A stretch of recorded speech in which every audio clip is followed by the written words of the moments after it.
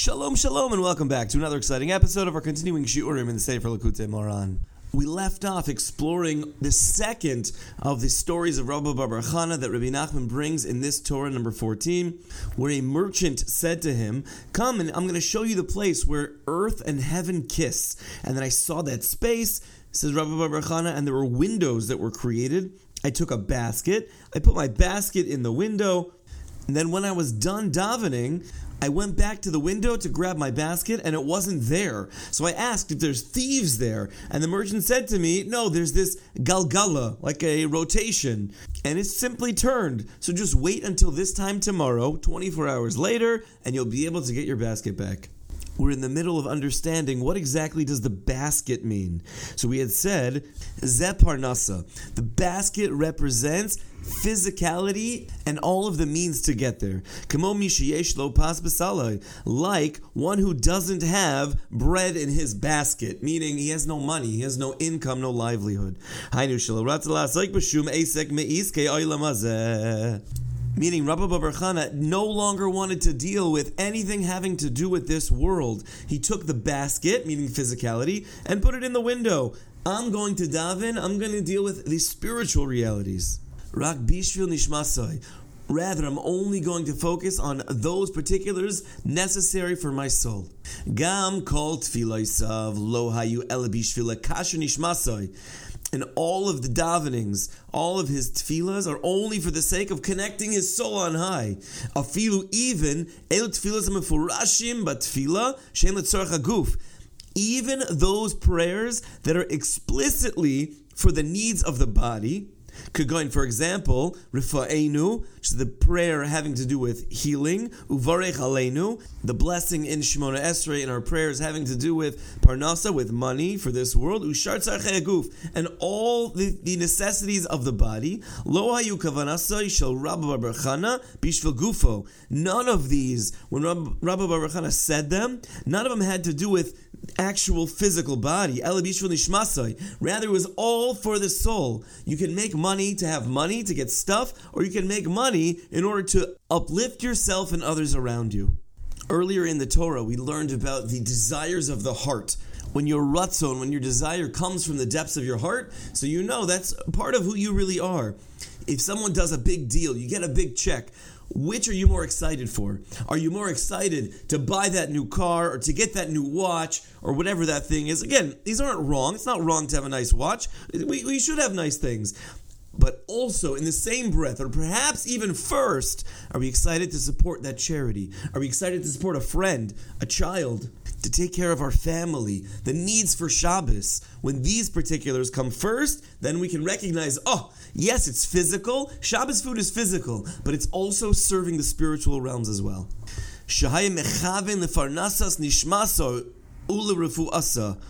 Meaning, when Rabbi Bar Chana said the bracha for Parnasa, he was talking about having a nourished and healthy soul. And when he was talking about a refuah, a healing, he was referring to a whole, a healthy soul, a spiritual health. Every bracha that we make is not only in the physical realm. Rabbi Bar Chana is coming to teach us spiritual health is a necessity. Spiritual livelihood is a necessity. How are we serving our soul? Examining the next part of our story, that he took the basket and put it in the window of Shemayim, the heavenly windows. What does that mean? That Rabbi Bar Chana took the tfilos that were necessary for the body, and placed those tfilas to line up with all of the needs of the soul.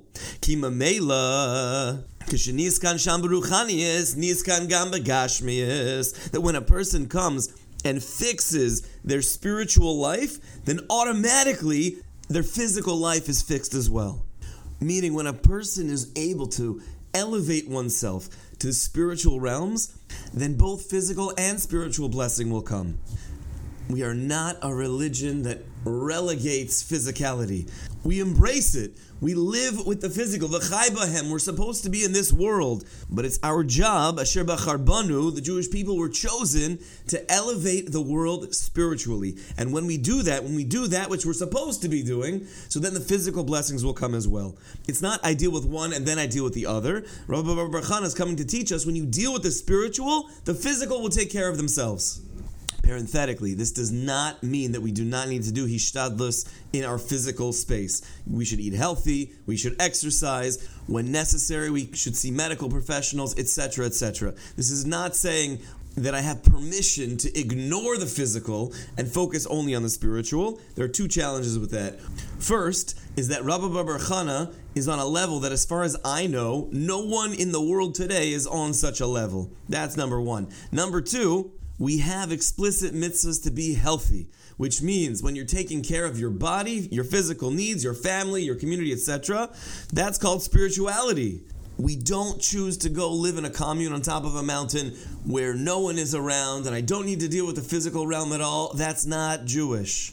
I believe the core message here is that when we're looking at things that seem physical, we're able to shift that and perhaps look past that, look deeper within that item and say, what's the spiritual potential here?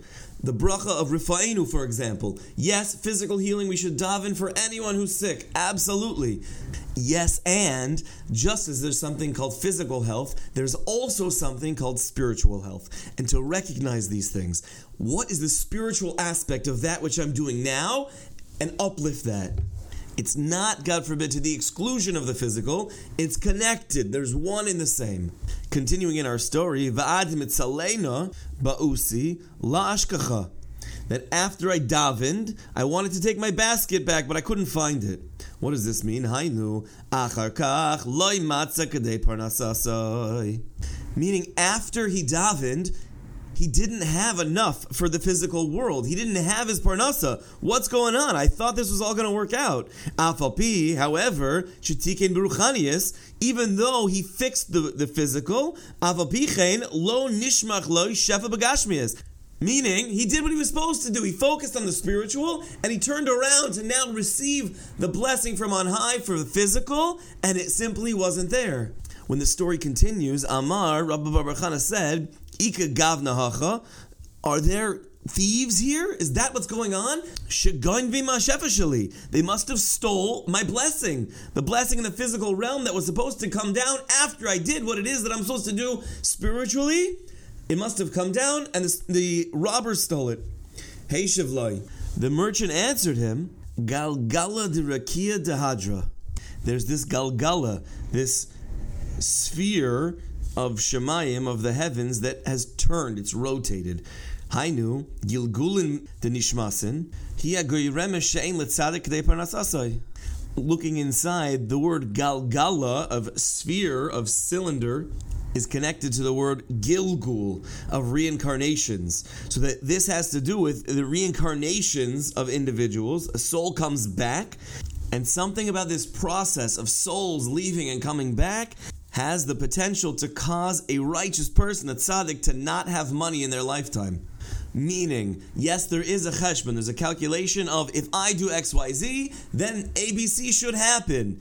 For example, if I pray for someone to be healed, for someone to get better, they should get better. If I pray for money, I should get money. It should be so clear. The challenge is, the calculation is not only for us physically and spiritually in this lifetime, but there are reincarnations as well. There are our souls and other souls that have been in other bodies, in other places and times in history, and that makes the calculation from our vantage point much more challenging. There are layers and layers of trying to understand the hows and the whys, and it could be that our action, deed, or prayer now is actually affecting someone else's soul elsewhere. Or perhaps someone's action in another lifetime is affecting us now here. The permutations are endless. So for us to try to think, look, I did this, so therefore I deserve this, we're not even seeing a sliver of the entire calculation.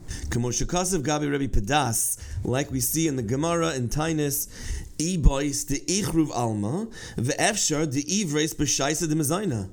If one desires that the world should be destroyed, then perhaps you'd be reborn, meaning your soul would come back in a time of absolute material prosperity. You'd have everything that you need. How do we break this down? How do we make sense of the fact that if someone wants the world to be destroyed, they'd come back with a lot of money? What? The background of this story is that Rebbe Padas was very, very poor and one time fainted. He fainted and God came to him in a vision and said, maybe in your next Gilgul, you'll live in a space, you'll be born to a new place where the constellations of Mazel, specifically the blessings of Parnasa, of money, will be better for you. So Rabbi Nachman is bringing this story to let us know, just because you're a massive tzaddik does not guarantee all of one's physical needs being met. It's very possible to look around and say, I know this super tzaddik and this Rav, this Talmid Chacham, this tzaddikis, and they're missing things physically in life. If this thing is true, that someone is on the top of their game spiritually, then they should have everything physical as well. So Rabbi Nachman is saying, hold on, it's not so simple. We need to know the process is not so simple. It is true. You do good, you get good. But what is that good? What does that look like? How is it applied? Please God, we'll begin to answer some of these questions in our next podcast. But for now, wishing everyone a beautiful day.